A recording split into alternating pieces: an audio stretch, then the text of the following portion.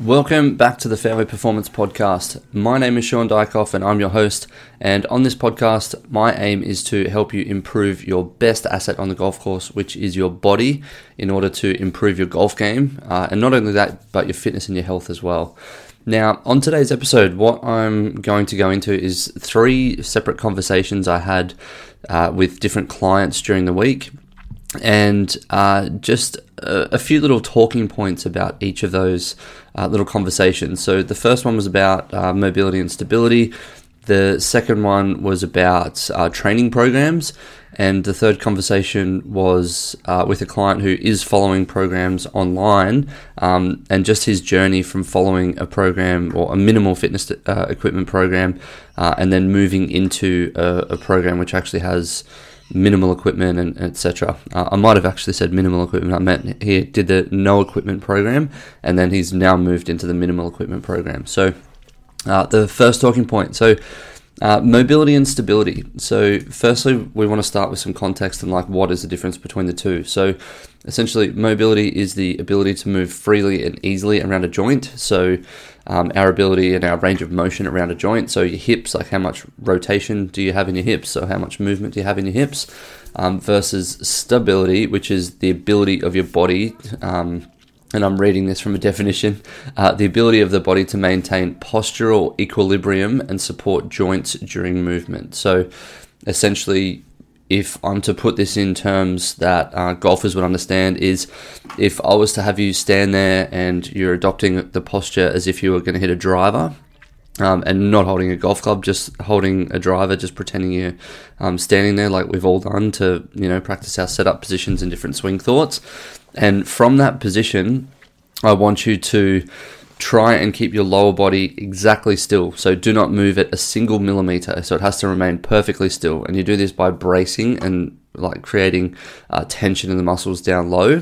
So the glutes, the hamstrings, the quads, calves, everything that you can brace, you brace up.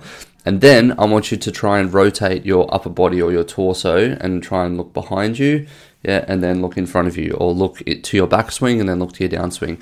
I don't care how far you can rotate. All I care about is that you can maintain stable base, so stability in the lower half, and then rotate, keeping the lower body perfectly still, and the upper body is the only thing that's moving. So when we talk about stability, that is essentially what we're talking about when we are trying to build it for a golf swing. We want to be able to maintain a solid low base and be able to rotate up top, and then vice versa. We want to be able to rotate the lower body and keep the upper body stable as well and brace up hard. So just to quickly cover off on those two. Now, how do they impact your golf swing? Obviously, we know the importance of stability during a golf swing. If we're not stable, we don't have good balance, we don't have good coordination. We swing the golf club, we fall over, we're going to be unbalanced and the swing is going to be an absolute train wreck. So we need to have that stability. Now, what do we need to do when we are trying to build stability? We need to increase the strength and increase the muscles around the joints which they are supporting. So we can think of the hips as a really good one. What muscles are we trying to build, or what muscles are we trying to use in order to keep the hip square and to be able to move it through internal and external range of motion? So we need to train the VMO, we need to train the quads, we need to train the calves to some extent, the hamstrings, the glutes, the adductors, the abductors. All of these muscles come into play in keeping the knees stable or keeping the knee joint stable and also the hip joint stable. And also, if we think of the hips too, we're thinking of some core muscles, so things that are just above it in order to keep it stable. So the lower core muscles and even obliques and our lats come all the way down there. There's lots and lots of muscles that are going to help us to stabilize the hips in some way, shape or form. So how do we train them? Firstly, we build muscle around it. So we do, sets of 8 to 12 reps to create muscle hypertrophy, which is going to help us to build muscle mass around those joints.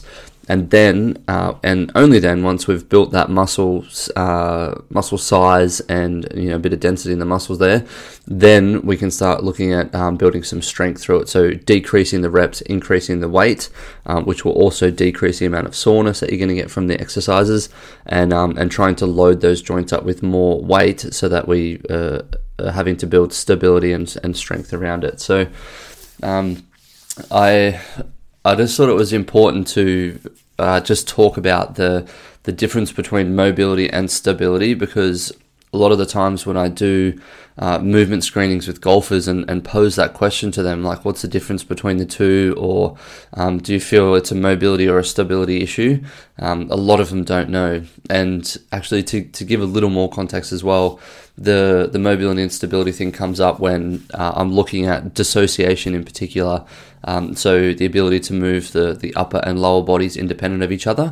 And if you were to struggle doing that test that I mentioned before of keeping your lower body still and just rotating your upper body, then one of the ways that I can test if I'm doing a screening with someone, or you could test yourself by doing a certain way, is if you were to, so if I hold onto someone's hips, so one hand either side of their hips and squeeze in just a little bit, if it helps them to rotate without moving the lower body, because I'm providing that stability, essentially artificially adding stability to them, then it's not a mobility issue because they can rotate, so they do have the ability to rotate.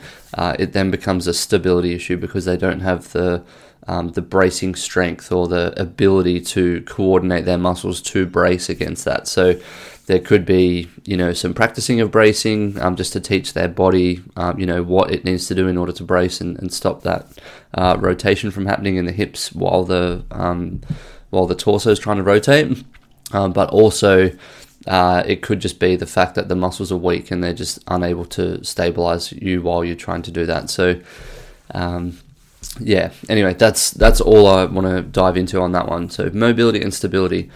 The next conversation I had with someone was, and this was like a voice note conversation over Instagram actually, and I posted something about off-season training, and I just got into a conversation with this guy, and he was telling me that his off-season training looks like some days doing higher reps, some days doing lower reps, and then some days he'll do core and back, and then cardio and other stuff, and he was it sounded like, well, he was saying that he had a plan, but it sounded like there was no plan at all, to be honest.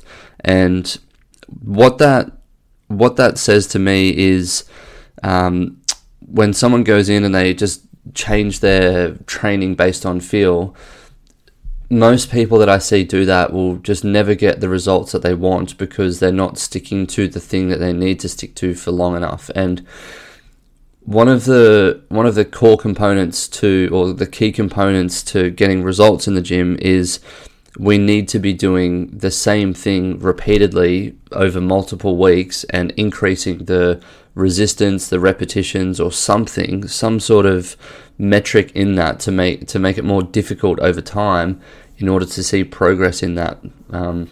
And we want to milk that for as long as possible, because while you're making progress, it is amazing. You're going to, you feel just so much better. You're so much more motivated. You're so much more happy when you're actually making progress in that thing, because there's always going to come a time with every single movement that you ever do, and it's just the nature of it, we're going to stop making such large progress. So when I say we want to milk that for as long as possible, we want to say do back squats, and if you're doing 3 sets of 8 back squats, and you can increase from 100 pounds to 105 to 110 to 115, 120, 30, 40, 50, and you can get up to 160 pounds over say 10 to 12 weeks it takes you to get there, then my advice is to just keep doing that. If you can keep whacking on 5 pounds each week and making progress in that, there'll come a time where you can't do that anymore, and that's where you may need to add variation into the movement. So instead of doing back squats, you go to front squats, and you start at a weight that's challenging for 8,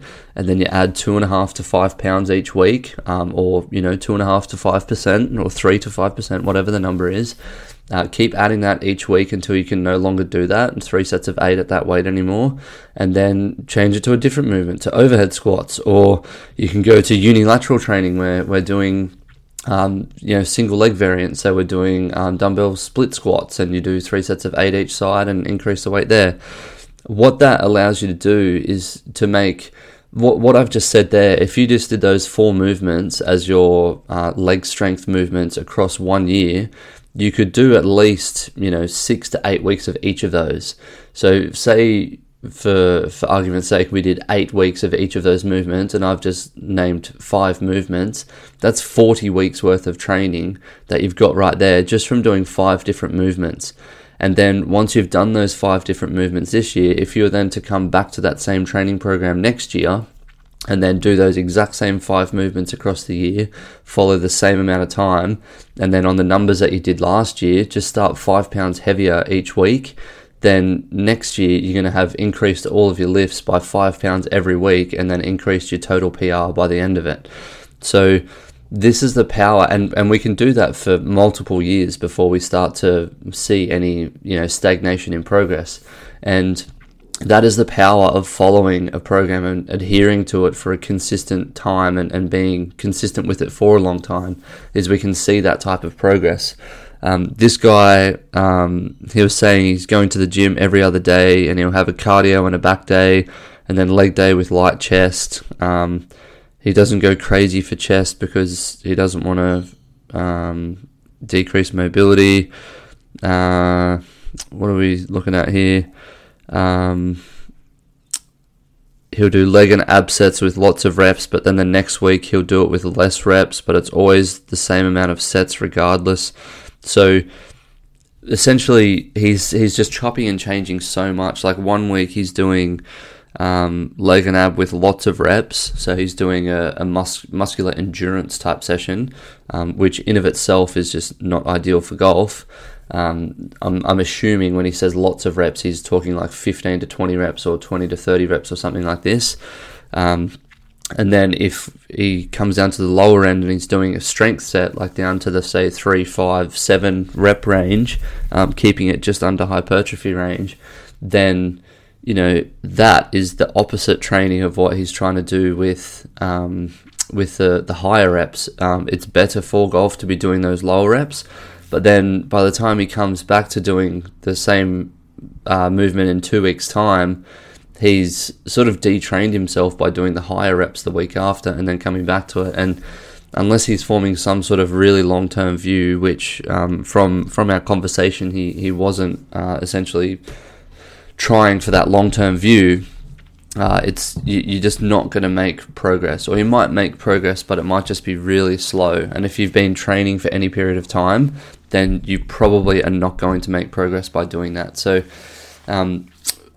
essentially why I brought this topic up is because it's probably adherence is the number one determinant as to whether someone is successful in a program. And it happens with my programs and everyone else's is, we need to be just following what the program says and doing it week over week over week and putting trust in that program. To be honest, unless you're some sort of elite athlete, you can do any program on the internet really, and you can make progress in it. You do one weight the first week and you do something heavier the next week and then something heavier the week after.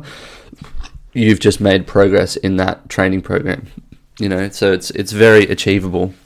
It's the greatest results will come to those who are able to do that thing for 6 to 12 weeks or 12 to 24 weeks or 24 to 48 weeks.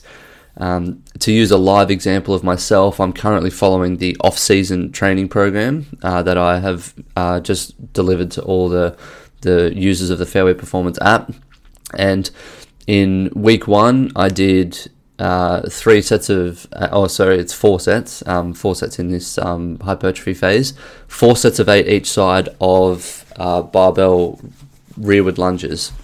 And in week 1, I did 70 kilos, which is around 155 pounds for those on the Imperial system. And that 155 pounds in the next week is going to go to, say, 165 pounds. I'm going to go up 2.5 each side or 5 each side kilos. and increase that. And I'm hoping to increase that until I get to 100 kilos or maybe 110 kilos, because I've gotten up to that weight before and I'm currently a little weaker than what I have been in the past, or just not as strong. So I'm hoping to get up to that. So for me to get there, if I just increase 2.5 to 5 kilos each week, even for me, who I've been training for probably, I'm 36 years old now. I've been training since I was about 16 to 18 years old, not following these exact programs, but doing all these different exercises. If I can be making that progress across these movements because I haven't done them for a little while, then you can too. Like, there's no reason why you can't be increasing it. It just comes down to adhering to it, sticking to it, and just being really consistent with it.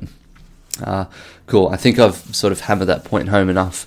And then the last thing is just chatting with someone who is a current user of the app, and they were just saying how they've had a good result from following the program, and they started off with the no equipment program. And this guy, I've had a couple of chats to him over time, and he got derailed because he had a little accident on a skateboard. If he's listening to this, he probably knows who I'm talking about. But he followed the no equipment program, got all the way through that, and then I believe he started the minimal equipment program, and then he had an accident, took 6 weeks off because he stacked a skateboard, and then he's gone back to the no equipment program. And his comment on the no equipment program was a good foundation and the right difficulty starting out for someone who's never worked out. It's helped me on the course by allowing me to play and practice more with less fatigue. Before, I would be sore and my swing would fall apart by around hole 15. Now I can play a full round without falling apart. So while following a no equipment program is not the ideal thing, I do understand that people need to do that when they are traveling, or you just have no access to equipment for a period of time, or you're someone who doesn't own any gym equipment, never trained in the gym before, and you literally are just that keen to get started that you just want to go straight for it at home, then this is a program which you can just pick up anywhere and just go for it. You just put the phone down on the counter or wherever it is next to you, click on follow along, and just follow me through all the different movements on there. But you don't need any equipment in order to get started. So what I mean by that is if you're someone like me, I'm not going to make significant progress by starting off with a minimal equipment program or a no equipment program, because I've gotten my body used to external loads and lots of weights and things like this. So I need a stimulus which is more like heavier or harder, or requires, rotation and bands and all this other stuff. So my body is very used to those external stimulants, which I cannot get from minimal equipment or from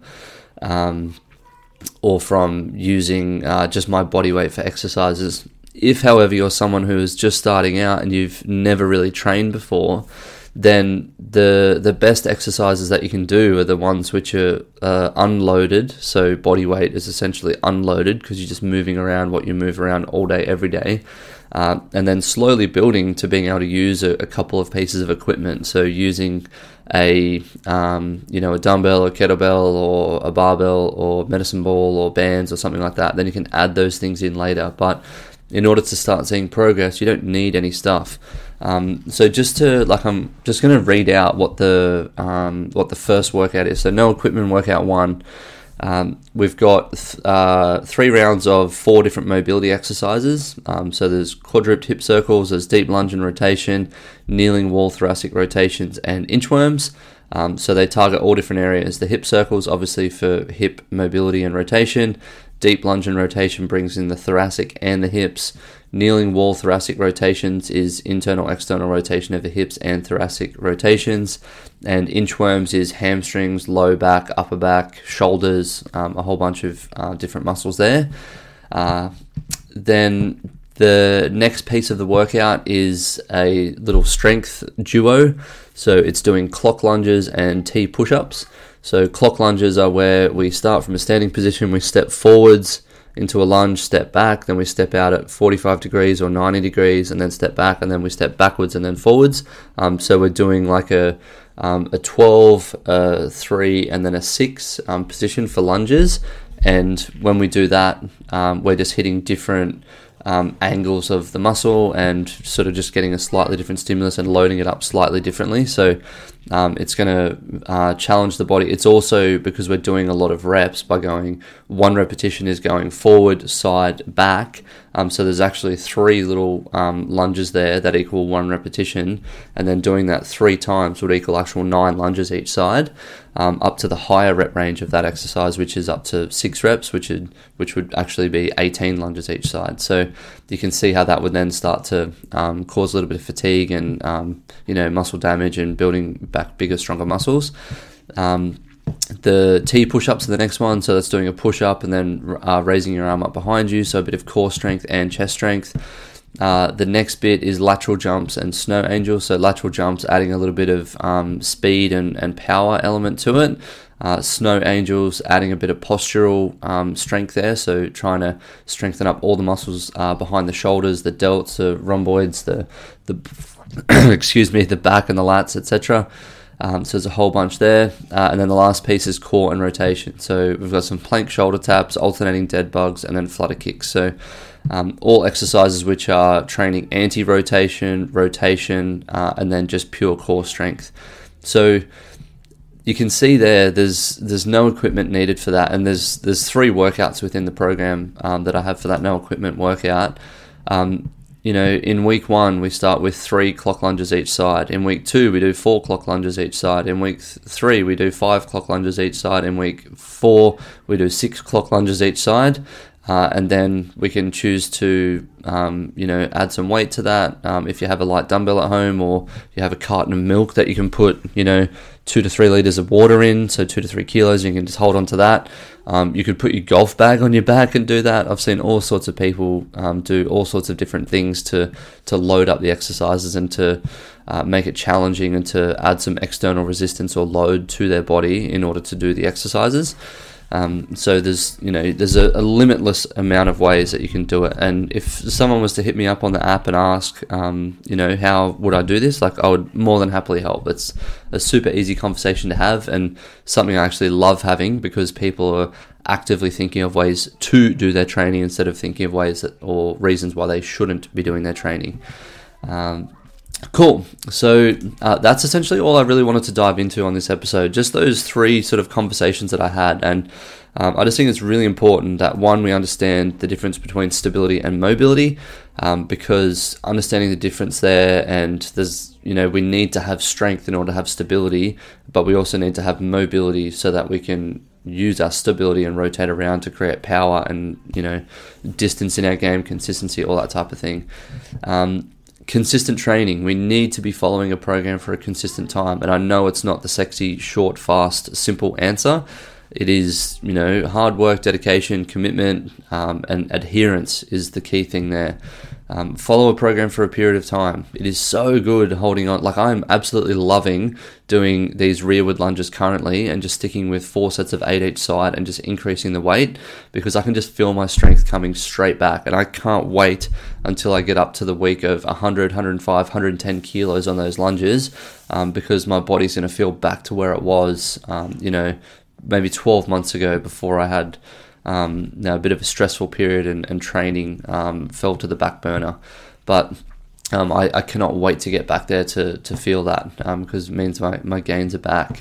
And then the beginning of your fitness journey. So you don't need any equipment to get started. Just like, I don't want to say his name, but we, messaging the other day, and he was just saying how good it was to do the no equipment program, and how it was just such a good baseline for him, and he just noticed the difference on course. By hole 15, his swing wasn't falling apart. He had the energy to get through the round, and just playing better. I'm assuming he's playing better golf because of it, because 15, 16, 17, 18, that's 4 holes. That's nearly 30% of his round that he's not falling to pieces for. So I'm hoping that's helping his handicap, or whatever he's hoping to get out of his game. I hope it's helping him with that, which I know it will be.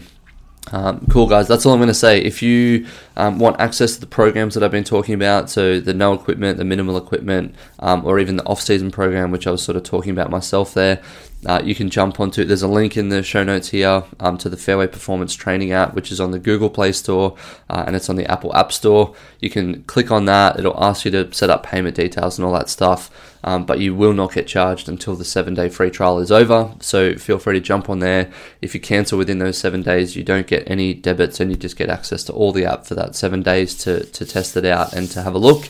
If you have any questions when you get in there, there's a little chat button down the bottom where you click on that and it goes straight to me.